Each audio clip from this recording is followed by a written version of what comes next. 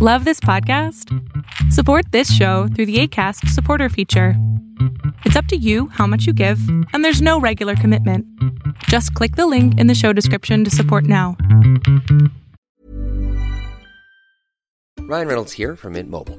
With the price of just about everything going up during inflation, we thought we'd bring our prices down. So to help us, we brought in a reverse auctioneer, which is apparently a thing.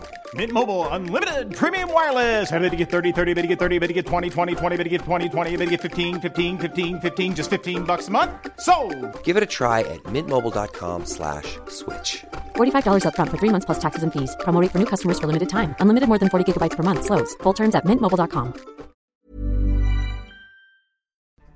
Hey listeners, I've got some big news. Chronicles of Narnia is now on Patreon, and any size donation gets you access to the Narnia Facebook group where you can chat with other nannies and caregivers. You'll also get access to episodes earlier than everyone else. Take a look and choose your tier. Some tiers give you monthly bonus episodes. Some tiers give you ad-free episodes. There's a lot there. So go visit Patreon and search for Chronicles of Narnia, or you can get there by clicking the link in the show notes. And don't worry, if you can't give right now, you'll always have access to free episodes wherever you're listening right now. Enjoy the show.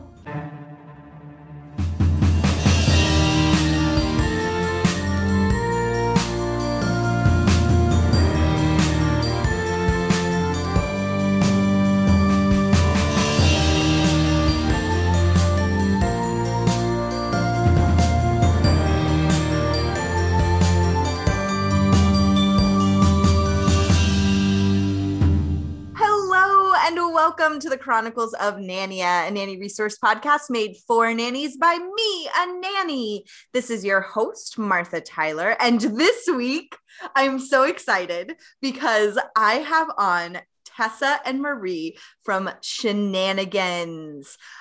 Hi, guys. We're here. We are here. I'm so excited to be here, Martha. We've crossed over. We've crossed over.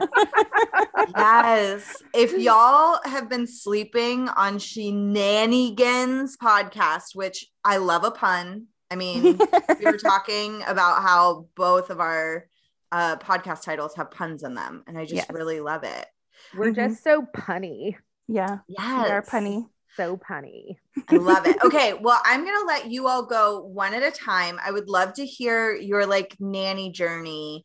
Just like the spark notes for now, because we're going to get into more of it as the episode goes, but I can go first. Wonderful. So I am Marie of Shenanigans. And I started nannying back in 2008. When I gather around the Snapchat, children. Oh, the Snapchat, you see. But that's when Facebook became a thing. I began my nanny journey in 2008 after I graduated from college, University of Pittsburgh, go Panthers, even though we suck at every sport on the planet. And we have really had a fun little talk about my journey of, starting with twins, then kind of working. Too. I started with twins. And then I worked as a house manager. Then I worked for another family with twins. And then I decided, no, I don't want to do this anymore because, nanny burnout is a real thing. So I worked at a bank in downtown Pittsburgh because why wouldn't I, know? And after I worked at the bank, I said, I don't want to do this. This isn't fun. And after all the growing pains, I was able to find a family that I have been currently with for almost 8 years. Wow. Amazing. I love that journey. I feel good about it. Yeah. Awesome. Tessa, share your journey with us, please. Sure. As I started caring for other people's children when I was 12. I took that babysitter course that's at McGee Women's Hospital in Pittsburgh. And my first official nanny job was a summer gig while I was studying for my undergrad. And it was an odd experience they were all older children. Parents had issues. And my first like big nanny job, I guess, also came in like 2008 or 2009. My coworker, I worked at a brewery and like brewery restaurant, and the brewer's wife had like a premature labor. She almost died. And basically like he needed to work and sleep to work. So I became their night nanny, and basically make sure that the baby was breathing. She was on a heart and lung machine at home, so that the mother could also get the rest that she needed, and the father could like, sleep and be able to go to work. And that was, 4 months of my life. And then I like babysat for them occasionally after that. But I was their night nurse for like a good 3 months, learning how to like, monitor the machine, make sure it was hooked up properly. Also, not sleep myself because I would always like have my hand like hovering above her belly and like have it like touch my hand as she breathes. I was like, okay, because like babies breathe so lightly. And then I moved to Europe, started out teaching English as a foreign language, then got a like VIP job. Just off the cuff, it was sort of like, oh, hey, you like working with children. There's a nanny job available here in Bratislava. I was like, oh, okay, I will take that job. It was awesome. Then I moved to France and taught high school for 3 years. And I was like, wow, I made so much more money as a nanny. I should probably do that again, please. Yep. And when I moved from Normandy to Paris, I took 2 part-time nanny jobs.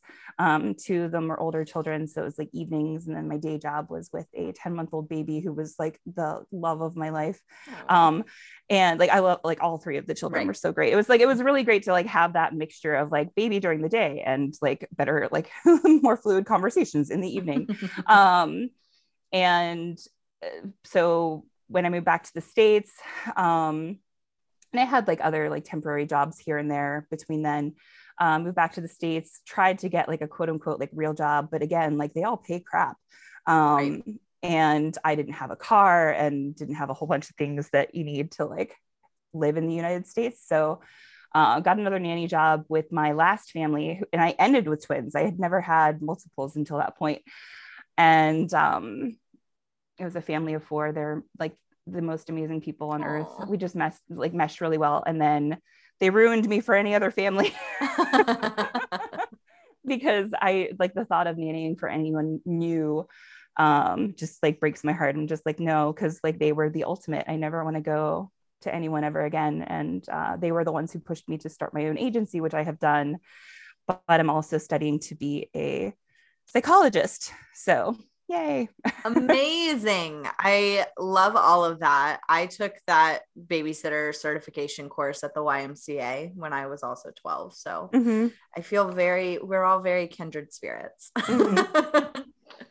Love it. Okay. Let's talk about nannying as a catapult into other things, because all 3 of us have, as we've gone through our nanny journeys, found things that we really love about nannying and applied it outside of specifically just nannying, right? Absolutely. We have. I know for me, it was really, it was a difficult decision that I knew was coming because the kids were growing up and they were both going to be going to school.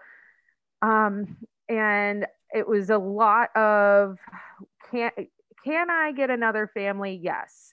But do I want another family? And so it was very strange because I've never had that type of power, I guess, in the decision making.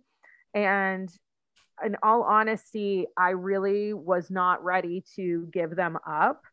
And so I mean, I had some really deep heart-to-heart discussions with them, because after almost 8 years, I mean, you're a unit at that point. Yeah. And so I didn't want to keep them in the dark. They didn't want to keep me in the dark. So we are constantly talking, which is really important. As everybody knows, as a nanny, you have to have this constant fluid, communication with everyone in your unit. And I investigated all kinds of different avenues. I'm like, I can teach online. Well, that wasn't taking off fast enough. Well, I can freelance write. Well, nobody cared about what I had to say.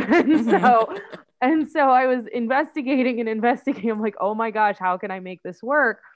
And I have a nanny friend who, when she was in the same situation, got a job as a preschool instructor. And I called her one day and I was like, I need you to be real with me.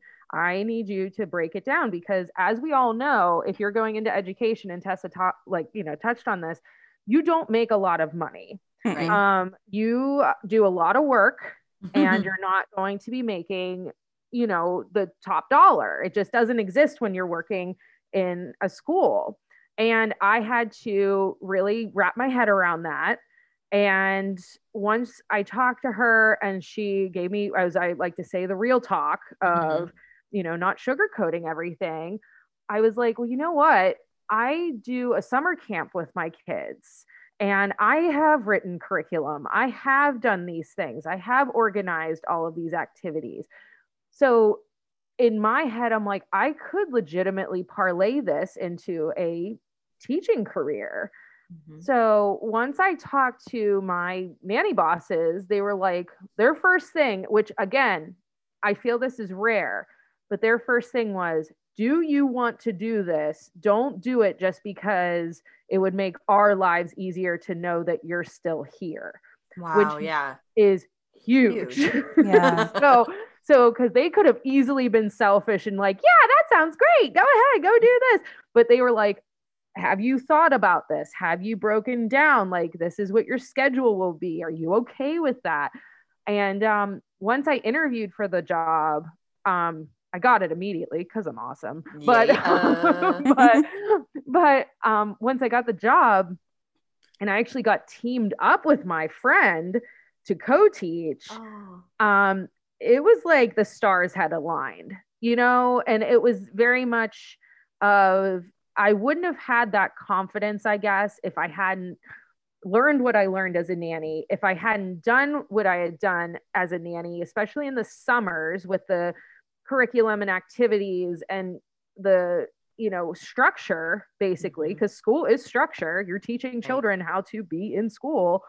If I hadn't done that as a nanny, I would not have even remotely considered doing pre-K instruction.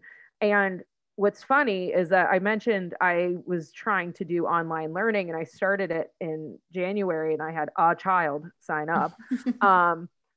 I now am like booked to the max doing this. And it's really funny because I have a lot of my classes early in the morning and late at night because I am teaching on the other side of the world.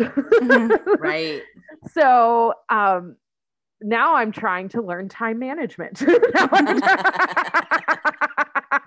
So again, taking those nanny tips of, time management with children is so easy. Try to do it as an adult. It doesn't work. So that's another skill that you kind of have to ease into, but definitely fun because as a nanny, you don't feel like you have those skills until someone asks you, hey, have you done this? Have you tried that? And I'm like, wow, I have done a lot of stuff. Like you don't think about it. And I feel like nannies are in the same boat as me when it comes to that of like, we do a lot of stuff and we have a large skill set. So when you sit down and think about, oh my gosh, I've been doing this for 15 years and I've taught kids from newborn all the way to 14 and all the different skills and all the different, like, it's mind boggling. And so that is definitely how I was able to catapult myself part-time into teaching, which has been fun. It's been a lot of fun. So yes, I love all of that. And it's so interesting because my journey was somewhat the opposite of yours in that I started out teaching high schoolers. Oh boy. I know. And I loved it. I really, really enjoyed almost everything about it, except that I would see these kids and I was like, I would ask them, hey, like, I noticed you were falling asleep in class. Like, what's going on? And, they'd be like, oh, I had to take care of my little sister because my mom worked a second shift yesterday. And I was like, of course you don't care about Frankenstein. Like, you're not sleeping. Like, you're being asked to be an adult. And so when I was in the high school classroom, I just was like, this isn't deep enough work for me. I'm not able to like get to the parts of kids' lives that I really care about inside of a classroom. And I am not saying that teachers do not affect children's lives deeply. They absolutely do. I am forever in debt to my English teachers in high school. Like, they absolutely changed my life. It was just the way that I wanted to interact with children's lives. I was scolded for doing inside of the classroom. And so then when I moved to Chicago, I like was trying to find anything. And back to what you were saying, Marie, I completely agree. Cause I was waiting tables. I was like a cocktail waitress working in this like appetizers, like tapas type place. And then also nannying. And I was like, these are the same skills. It is. It's so funny. It is so funny because I'm with you. Like, whenever I prepare food, it is like I have gotten so good with like my knife skills because of how small you have to cut things. Yes. Mm-hmm. I know that. It's hilarious. And I don't know. I understand what you're saying though, is that I really worked primarily with children that had either a previous nanny or they were just older. And my current family is the first family I've ever worked for where I started essentially with a newborn infant. And I would never say never to anything, but right now I would never work for another family that didn't have me start with them in the beginning. It's so much like better. It is so much better. Because you're like building the skills from the jump. Yes. And that was my whole thing. Because I was like, oh man, I haven't been with an infant in so long. I don't know. And I don't know. It was just this connection of, wow, this is going to work. This feels right. This is going to work. And yes, some days are harder than others when you're working with an infant. Right. But in all honesty, I would do it again in a heartbeat. Yeah. Because it's just that starting so young. And that's why, like, when you're saying with the teaching, it's like you want to build this connection. And being a nanny is a very personal job. And as a teacher, it's like you're teaching at them. And as a nanny, you're teaching with them. Right. It's a difference. And so, and I don't know if that makes any sense, but like, that's kind of how I feel. It's just, there's no wall, I guess. Right. Yeah. And I'm with you. I would have probably done the same thing as you, because there's just such a difference than teaching at a class than with a class. And especially with high schoolers, see, that's tough because that's a tough age too. Yeah. That's a very difficult age, especially now. I really loved teaching high school. I miss it. I loved it too. Yeah. I really miss it. I would, if I were to teach again, like I really like ultimately like my goal is to teach at the collegiate level, or master's level. But I think you'd be great at that.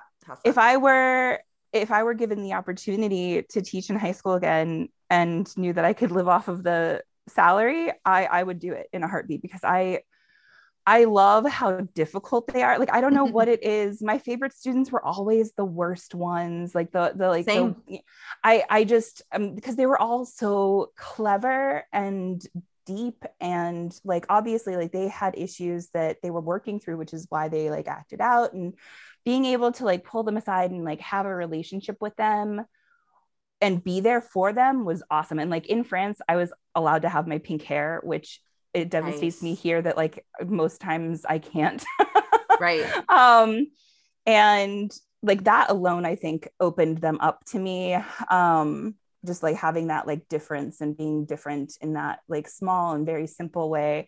Oh my gosh, I really, the only thing I really couldn't stand about teaching was that like, well, at least in France, like I was able to still breathe and like travel and do things. Whereas like here, you just like, you can't do anything. And I also had full autonomy in France. Right. Here, you have pressure from like the school board, you have pressure from parents, and you can't do certain things. It's very similar to nannying, I think, in that sense. Whereas like in France, like my classroom was my playground and my like kingdom. It was, I could do what I wanted, and like I was trusted by my colleagues and my bosses and the parents to do right by them. And, you know, fortunately, I'm the kind of person that like didn't take advantage of that. You know, I took advantage of it in the sense that all of my students really improved during my time with them. And it was just like, it felt amazing all around, but I don't know that I could ever teach stateside, like in high school. That was the thing, is that I was often scolded for doing what was actually good for the student. Right. And that felt really frustrating, like over and over. And what you said about like them getting into, you know, the quote unquote problem kids are their favorite kids. Yeah. Totally true. I had this one day I was teaching 1984 to my seniors, and I just hear, like, I'm in the middle of teaching and I hear zzz, and I was like, hey folks, what was that? And this kid, we'll call him Brian, was like, I didn't think it'd be so loud. And I was like, whatever just happened, the volume is not the issue. And he was like, I zip tied Sam to the desk. And I was like, Brian, oh, no. Hey bud, the volume definitely not the issue here. It's that, like, if we had a fire, you just killed Sam. And I was like, come get these scissors. And I did have enough trust in the kid. I was like, please cut your classmate out of the zip tie that you used. He did it around his belt, to be fair. It wasn't like around his wrist or anything. I mean, it is kind of funny. See, I know. And I was like, next time, just be better. Like, I was always like, if you can get away with stuff in my classroom, then go for it. This is where I'm crazy though. Like, I would use this opportunity with my like wealth of knowledge, thanks to like self-defense and true crime. I'd be like, all right, now let's help Sam get out of the zip tie on his own. Like, use it as like a teaching opportunity to like, or connect it to the oppression we see in 1984. Oh, 1984 is a heavy book too. It is. Oh man, that was like one of the greatest parts of teaching in France, though, because they use, I also taught English. Yeah. They use a lot of like Anglophone history in their English learning, especially at the high school level. The higher up you go, the deeper you get into like history of different countries. And I learned so much more about American history and like British colonialism than I ever learned in any level of education in the United States, like about like our own stuff. And I was like, how did I not learn this? And they're like, yeah, absolutely believe that. But one of the things that they really like, oh man, every year my students would be like Thanksgiving would be coming up and they'd be like, Black Friday, it's cultural. Let's watch the videos. I'm like, no, we're not watching the videos of people like giving each other black eyes for Black Friday. Like, that's just not going to be a thing that happens. That will not happen in my classroom. So yeah, Tessa, let's hear a little bit about like your, what nannying has catapulted you into. So I guess like the obvious, scenario is like that, you know, I'm now a nanny agent because like I had my unicorn family. I've only worked long-term with really amazing families. So I feel really bad that this last one, it's just like this last one was like, you know what, you're done. Like this is right. The ultimate in every way. They're so beautiful and wonderful. We just like clicked on every level. And it's a lasting relationship. Like, I'm pretty sure like if I get married, the kids are going to be in my wedding. Like that's, you know, and they, you know, knowing that I was going to school for my master's at the time, you know, said, why don't you just start an agency? Because you're really good at this. You have an international perspective. You know, you've worked with so many agencies, knowing, you know, what you like, what you don't like about agency interference, for example, and then what agencies should be doing that they aren't doing. And so I started that, but ultimately my goal, I mean, I'm a perpetual student. I will be very happy to go to school the entire rest of my life. I want to learn all of the things. I really wish that vampirism were real so I could be like a vampire and just like study forever. No sleep, just studying. No sleep, just study. Yes. And I like sleep 5 or 6 hours a night anyway. Right. Yeah. So I think like what working as a nanny has really catapulted me into was family dynamics and child therapy, and like the obvious concept that you cannot change a child's behavior. You cannot help a child without changing how the parent interacts with their child. The family system must be changed for behavior. Absolutely. And also like, you know, parents being treated separately for their own issues that they're projecting onto their children, the negative and toxic cycles that we would very much need and want to break.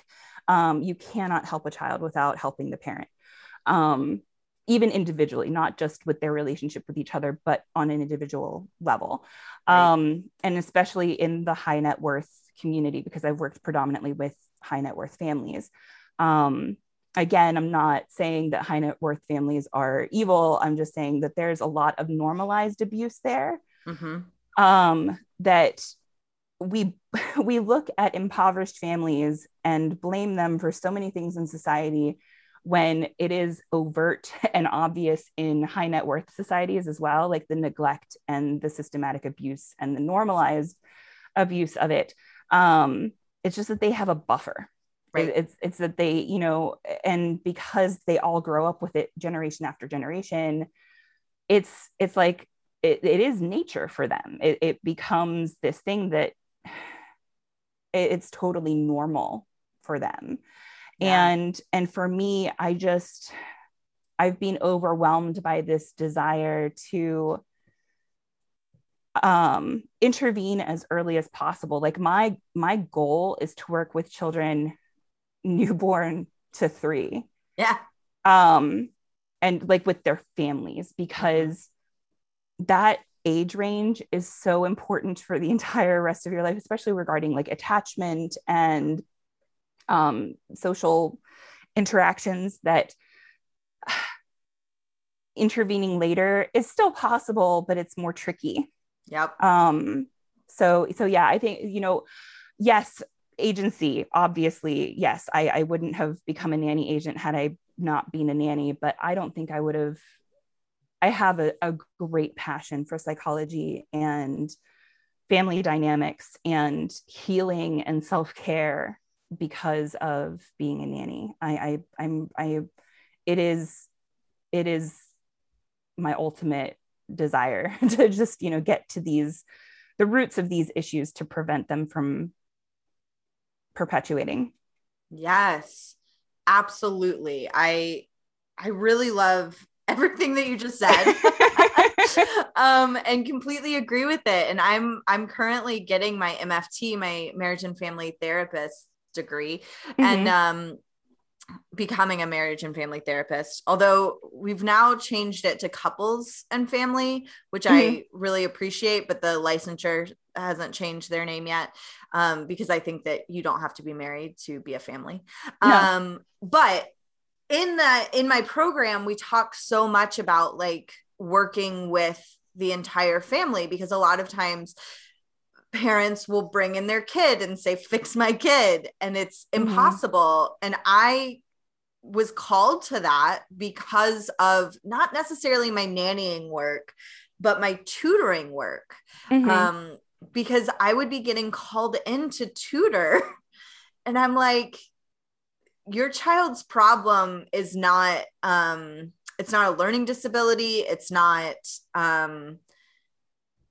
behavioral. It's your culture in your home around homework and perfectionism is really holding them back. And so like, you know, and in tutoring, there's really not like, I couldn't be like, hey, like for this session, we're all going to meet, because that just wasn't the relationship. And so I went back to school to get my family counseling degree so that I could then be like, hey, I have a degree. Let me help you in the way that will actually help you. No, but that makes a lot of sense that, you know, it would show up in the tutoring, you know, venue, because a lot of parents, when they're in that situation, it seems like they are like, what's the easiest, quickest fix? And that is normally like, they're just bad at school. Okay, get them a tutor. Oh, they're upset. Okay, like, let's just send them here. It's never like this communal, like, let's all work on this together, because that's not the norm. That's not like what's been around for a long time. The norm has always been just send them off, just, you know? And so that's really refreshing to, you know, hear, because it is a very, I mean, it's a family dynamic, and it's very hard to just pick out like, well, it's their fault. It's all their fault. Like they all, it's very much like, who can we blame? Well, what parent wants to believe that they are the root cause? You know, I mean, because I believe that, you know, there's that initial thought that we're, you know, villainizing parents. And it's not that. It's just that, you know, every parent wants to believe that they're doing everything that they can to be good. And they most of the time are. It's just that when you grow up with a certain parenting method being normalized, even if you realize that it was toxic in your own life, you still, without the means to change it, will repeat it and not even sometimes realize it. And so your best can still be worked on, and your best can still also kind of be toxic in certain situations. And tutoring isn't always the answer. I've recently been diagnosed with ADHD. I am most likely on the spectrum as well. I've been told by a therapist and doctor and several other people, but getting diagnosed with autism as an adult is really difficult. It is. But I was looking at, and like, as a female adult, yes, extra exactly. difficult. Extremely, yes. And so, you know, looking at my own childhood, I was sent to reading van. Now, reading is something that I always excelled in because I had no friends growing up. And so I just read all of the time. And they sent me to reading van because my scores were low. And after like the second session, because she asked me like Mew, she asked me to like read it and then like pronounce it. And I said Mew, having never like heard of it. She's like, no, this is like 3 levels up from where you should be. Reading is not your problem. But even then it was like, oh, well, she's just depressed. Let's medicate her with some SSRIs, which no, again, problem's not serotonin here. It's dopamine. I didn't know that until decades later. But looking at that simple issue, like, okay, well, let's fix this. Like, obviously she's not scoring properly. Let's, you know, put her in reading then, get her a tutor. Oh, that's not working. We must medicate then instead. Oh, the medication's not working. She's just broken. Like, you know? Yeah.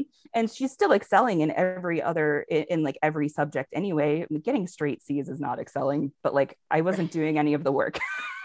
It's just like, all right, let me just turn this stuff in and skate. And so, you know, it wasn't until decades later that, you know, but therapy was obviously, you know, but my parents were trying, they were looking to experts for help. It's just that the information wasn't really there when we were younger. Well, there's still the stigma. There was still the stigma, and the stigma was really hardcore back then. I mean, now it's thankfully far more accepted to, you know, say, hey, I need some help. Go, and who do you recommend I talk to? Who do you recommend I see? You know, what are some good coping mechanisms? Like, and because we're becoming more aware with our mental health and everything like that, we're able to recognize it better in, you know, the children we interact with. And that makes a lot of sense that you guys would go into psychology and therapy, because you guys clearly have the eye for it and the mind for it. So that makes a lot of sense that nannying kind of perpetuated your path into, oh, I want to do this. I want to take care of families. I want to take care of couples. I want to take care of anyone that just really needs some help. And that's huge, because 20 years ago, that sorry.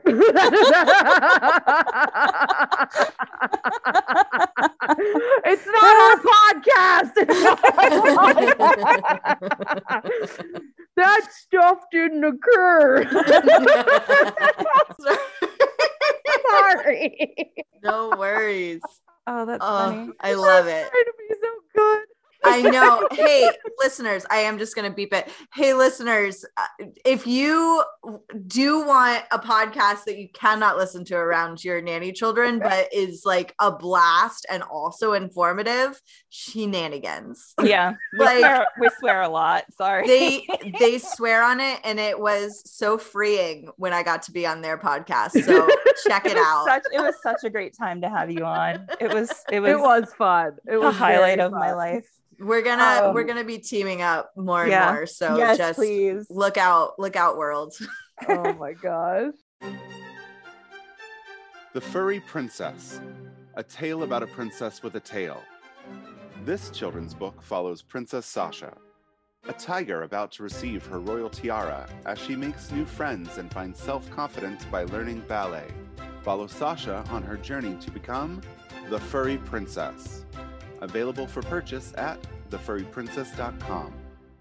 But with for Marie, you've always been a teacher as well. Like looking at all of the like summer camps that you've set up and the like learning situations that you've offered for your kids and how you've sort of grown with them and making, keeping things from the very beginning throughout the past 8 years, but also innovating along the way to make things more complicated, to make them more age appropriate.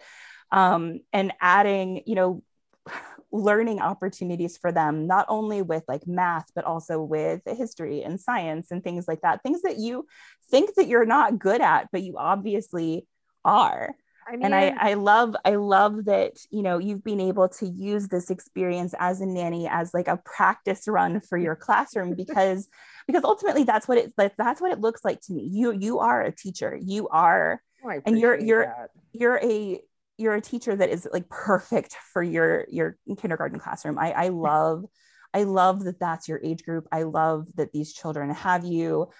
I love that this is an opportunity. Like nannying doesn't have to catapult you into psychology, and it doesn't even necessarily have to catapult you into teaching. It's just those are like the two most often like gravitated towards professions. But I think Marie, this is where you excel, and this is where I think you will gain the confidence that you need and deserve because you are phenomenal.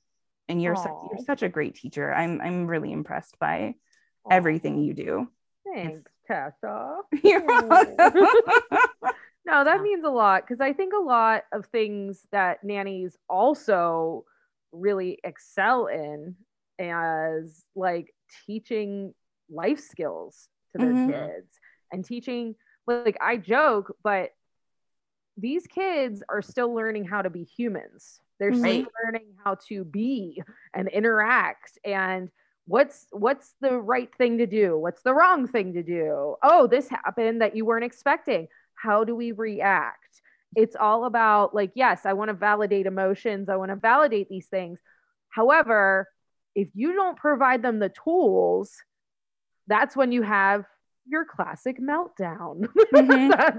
So I feel like that's really important as nannies.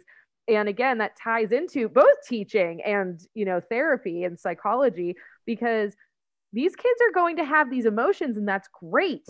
But if they learn how to cope with these situations and learn that life doesn't always go the way you think it's going to go, or sorry, Billy's playing with the blocks today. And, little Joe had his eyes set on the blocks, but Billy's playing with them. It's not your turn. Well, this is a great teaching opportunity because sorry, hey, I really wanted Starbucks this morning. The line would have taken about 45 minutes. I had to suck it up and be like, guess no Starbucks today. But it's that kind of just very minute actions is what helps someone become a healthy human. Yeah. Well, I did still survive without my Starbucks. Well, and just even being able to transfer those skills to working with adults. Like looking at, child psychology and having to work with children, it really frustrates me that we pigeonhole ourselves as therapists and counselors and psychologists, when really we carry our childhood traumas with ourselves and throughout our entire lives. There are aspects of our personality that are well solidified in childhood.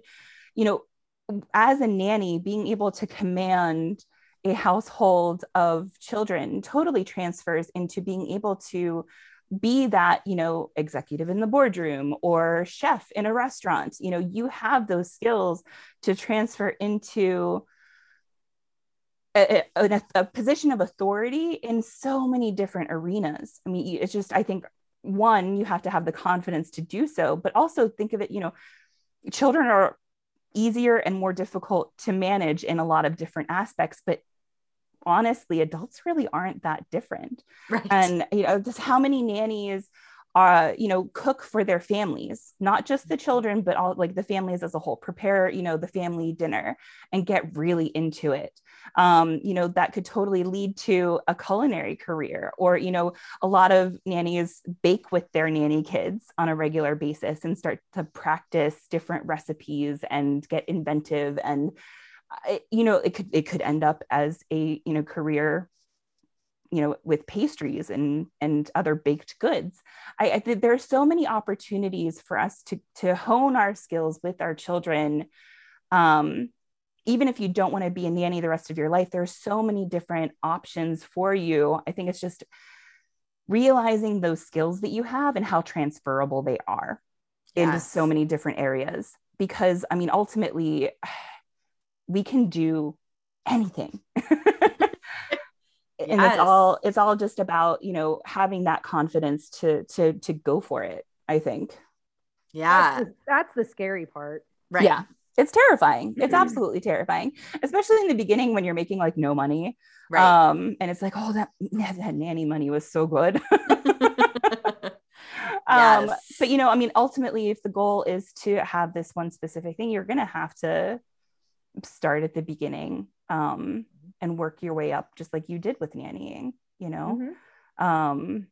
It's scary, but we have all of these skills that are so transferable in so many different ways that it really just, for me, it was my nanny family saying, hey, you can do this. You can do this. And I was like, oh, you know what?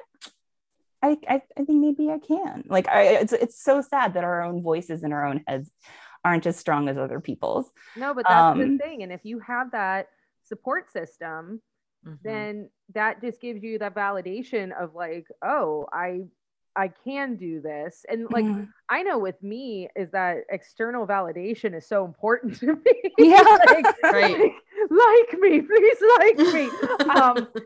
But I don't know. Like I said earlier in the podcast, I had so much encouragement.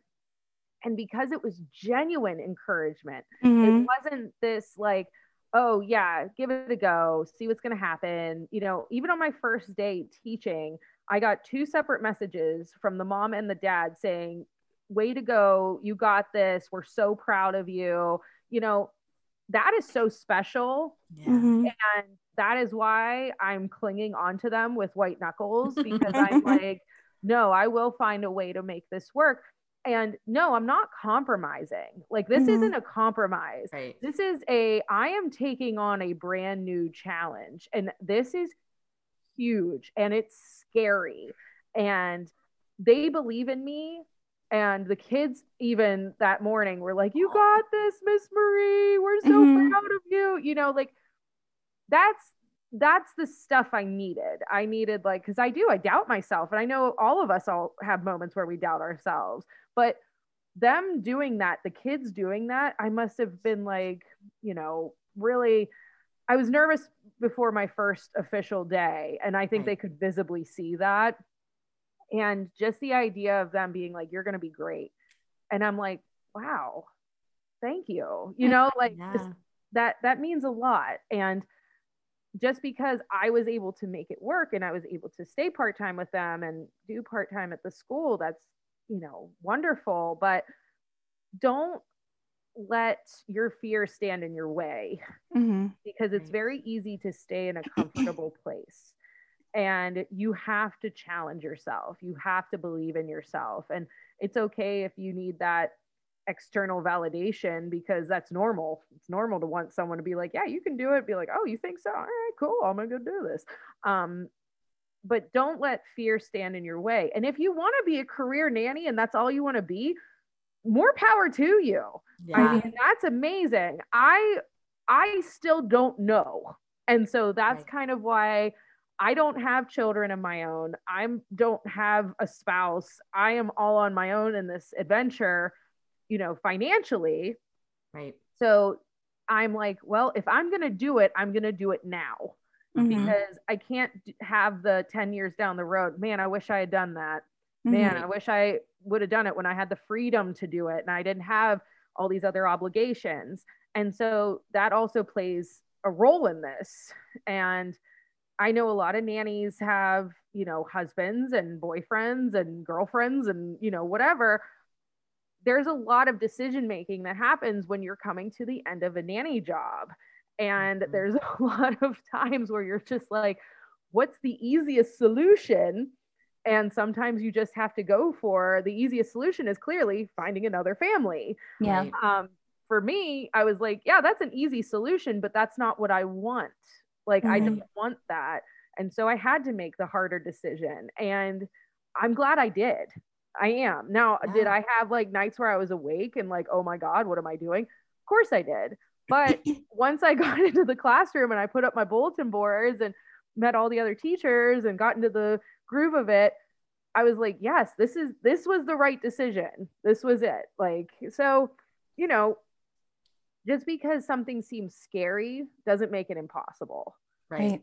So just my words of wisdom. Yeah, that makes a lot of sense. And I went through a similar journey. So Katie Anderson, who's been on the podcast, and I just started this business called Compassionate Childcare, where we teach like positive discipline, gentle parenting strategies. And it's scary. And right now we are in the, like, we have not, we're not in the black yet. And we just started, and it's a really scary place to be, but I believe in what we're doing, and it lights me up to share like gentle parenting. I feel like we're helping folks break those cycles that they just don't, like, you don't even know how to break. Like, right. Because using timeouts, one of our courses is called Alternatives to Timeouts. And using timeouts, like even 10 years ago, was the most compassionate option. Like, that was what was taught in schools and like, in the education field and all of this stuff. And now we know better. And so we're doing better. But yeah, I just am like, but if you don't know, then you don't know. And you're using timeouts and you're like, this is how I was raised. We got to do it. And even if you know that, like, well, this didn't really work for me, right? But it's what's being done, so maybe I should do it anyway, and not know that there are other options out there. That's where the issues come in. Like, not all parents are repeating these cycles not knowing that they were damaging. It's just that most of the time they just don't know that there are other methods that work out there. Right. And it's really about learning how to do those things and what works for your specific child, and not even for all of your children sometimes. And not even every day. And not even every day. Absolutely. Because same child, different strategy on a different day. Which makes it even more easy to go with what you grew up with, even if you hated it, even if it didn't work, even if it's not working now, because it's what you knew and it's what you're perpetuating. It's an easy go-to. You know what the outcome is going to be. Even if you don't like the outcome, you can like at least like work with that. It's less work, right? Hypothetically, when really it's more work in the long term. But so much more work in the long term. But yeah, in the short term, it's manageable, kind of, not really. Yep. So. Yep. Goodness. Yeah. Is there anything else that you all feel like we didn't really get to touch on that you're thinking, man, I wish we had talked about? I'm just trying to think of like all the different ways. I have a nanny, had a nanny. She's now like, she was a performer just like you were originally, Martha. She became a nanny only because she was a Disney cruise worker and all the cruises shut down. And then, but she was like, I love working with children. I love that aspect of my job. I'm going to be a nanny. And then she was a dream nanny. And now is going back to performing. And I think that like, there are so many different things that we can do that we do on a daily basis with our kids. It's just, you know, knowing that those options are out there. You know, if performing is something that you really enjoy, like playing dress up and, you know, putting on a show, you can like, and you don't even have to be like on the stage, you can be behind the scenes. There's so many different things that you can do that start with nannying. I feel like, you know, it's really about following what you enjoy and what you excel at. And hopefully those two things intersect. And if they do, then go with it. You know, I think that nannying, while it can absolutely be a profession that's long-term and lifelong, if that's what you want, it doesn't have to be if it's not. And you can have a life and you can make a living and you can excel and you can build up your self-confidence in a profession thanks to being able to practice it with your kids. Yeah. And it also doesn't have to be linear. It doesn't. I think that's something that a lot of nannies, because there isn't this like preset path for nannies, like there is in a lot of other careers of like, I do the internship and then I do the blah, blah, blah. And then, you know, and like, and then I'm the CEO, where for nannies, like we're always kind of the CEO of our own nanny business from the jump. And so I think that keeping in mind that like, if you know, go into teaching and you do that for a little while, and then you're like, you know what, I really like miss working with one family, being super involved in one family's life. And you go back to nannying, like there's no shame in that. It's awesome that you're checking in with yourself and listening and creating a life that serves you. Well, that's the whole thing. I am very determined on having a life that, one, I'm proud of. Yeah. And two, that makes me happy and fulfilled. I worked at a bank in a cubicle for almost 2 years. And I have to say, it served its purpose. It helped me kind of like reboot almost.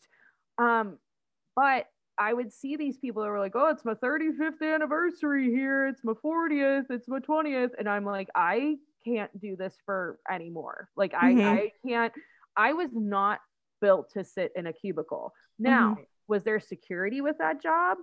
Sure, there was. I had a 401k and the health plan and this, but to me, that didn't mean as much as my actual like happiness. Right. And I think that's a hard decision to make, is that, okay, what's a trade-off? You know, like it's always a trade-off. And to me, I would choose nannying in a heartbeat over sitting in that cubicle again, because I can't. Like it was good for like maybe 6 months. And then after that, I was like, I was like bouncing off the walls. Yeah. So, but I understand what you're saying, Martha, is that it's not anything to be ashamed of when you decide, hey, I tried this, but it didn't really work out, or it didn't really seem to like bring me as much joy as I thought it was going to. But you know what did bring me joy was being a nanny, or being a teacher, or being a psychiatrist, or doing this. That's okay. Like it's okay. No one is in charge of your life except for you. Yeah. And I also think that once you're a nanny, you're always a nanny. Oh yeah. Because I think a lot of people get nervous that they're going to be, I mean, I certainly feel this way sometimes, of like, once I transfer over to being a family counselor, like will I lose my nanny community that I've like really built over the past 10 years? And I don't think so. I think once you're a nanny, you're always a nanny. And like, you understand a deep thing that resonates in the nanny community that I don't think even folks who have teached, well, there we go. Even folks who have teached can understand. I am originally from Tennessee, so I like that that's your cop out. We're from Pittsburgh, so we just say yins all the time. Yeah. But anyway, I think that no matter what you're doing, it is deep and important work, and especially if it's your bliss. Well, going along with that, you know, using that like once a nanny, always a nanny kind of viewpoint, which absolutely, I look at it, especially from a like psychological perspective. Like I always try, and it's really helpful in interacting with people that I really just do not like in any way. It's a method that I use to like humanize them and feel compassion towards them instead of like abject hatred, which like is the go-to sometimes. Yep. Is to like look at the child within them because it's there. And meet them at that level, because usually, especially when they're acting out and throwing a Veruca Salt tantrum, that's their child coming out. That's, you know, the traumatized, sad, you know, or even spoiled part of them. And you need to speak to that. And I think as nannies, you know, being able to look at, you know, our children in a compassionate way whenever they're being, you know, difficult. Right. We can transfer that into how we interact with adults our age or even older than us, because really it is just about like speaking to that hurt little child in a corner, even if they're just, you know, spoiled. Yes, that is such a good tip all around, no matter what you're doing in your life. And I will add, it also works on yourself when you are when you're like, why am I feeling this way? You know, when you like do, you know, those days that you say things and you're like, that was unkind, and I don't know why, like what is going on with me. When you speak to your inner child, you can get a lot figured out.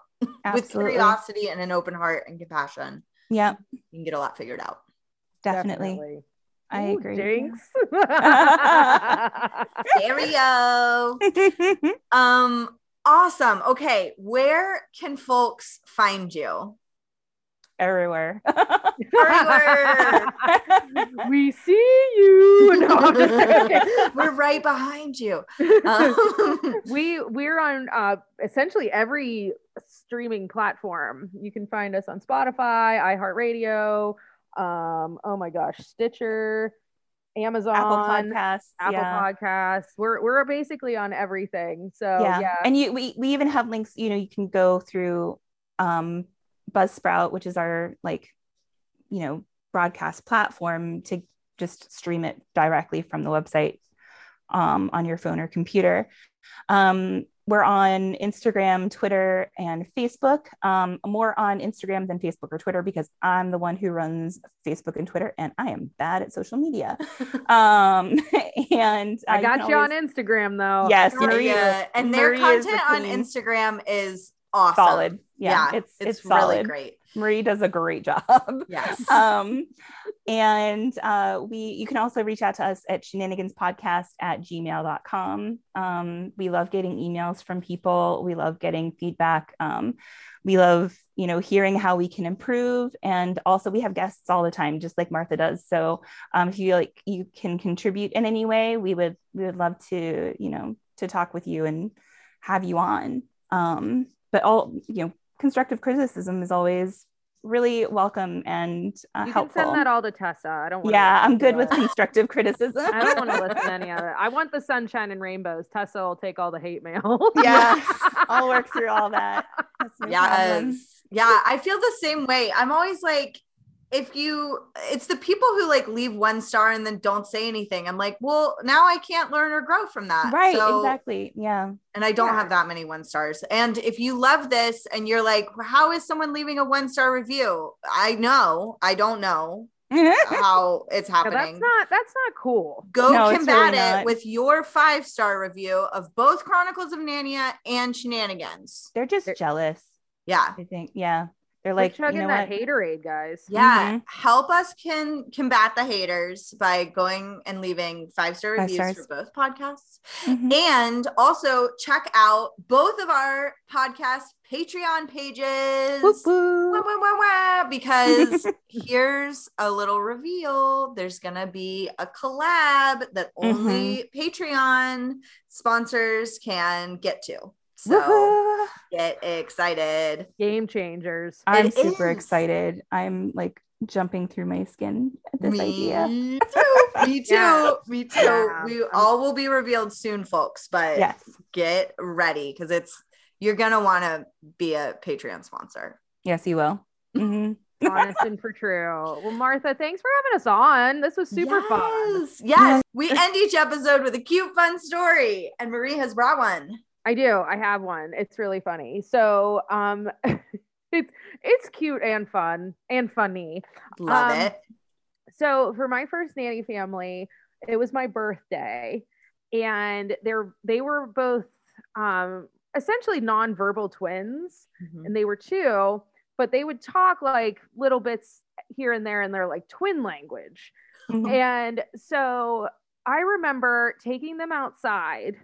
And again, they were not talking like really at all.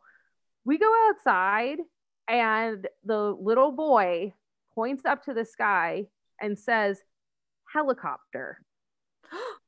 And I just remember going, your mom is not going to believe you just said that. But I just remember being outside. It was like, it was July. And I was like, you really just said that. Like, oh my gosh, how am I going to get you to say that again? And so I did. I eventually told the mom, and she's like, there's no way. Like, what? Like, he won't even say mom. Like, he said helicopter. And I'm like, I'm so serious. So I get a message not that long after, and she's like, he said it again. And I was like, he sure did. So yes, so you go from a nonverbal 2-year-old saying, nothing to helicopter. Amazing. Which is just another story of talk to your nanny kids. Narrating your day is so important. Because they are listening. They are listening. They are listening. But yes, all I did was stand there and talk and talk and talk. And now I have a podcast. That's the reason.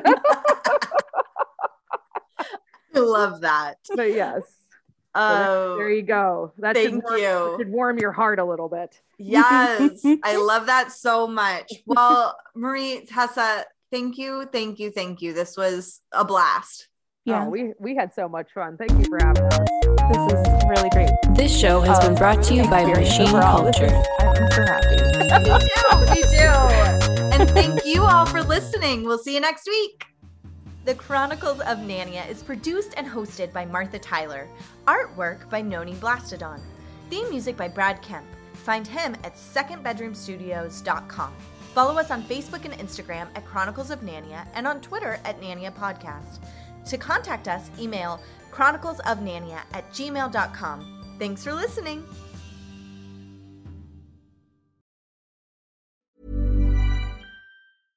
Imagine the softest sheets you've ever felt. Now imagine them getting even softer over time. That's what you'll feel with Boll & Branch's organic cotton sheets. In a recent customer survey, 96% replied that Boll & Branch sheets get softer with every wash. Start getting your best night's sleep in these sheets that get softer and softer for years to come. Try their sheets with a 30-night guarantee. Plus, get 15% off your first order at bollandbranch.com. Code BUTTERY. Exclusions apply. See site for details.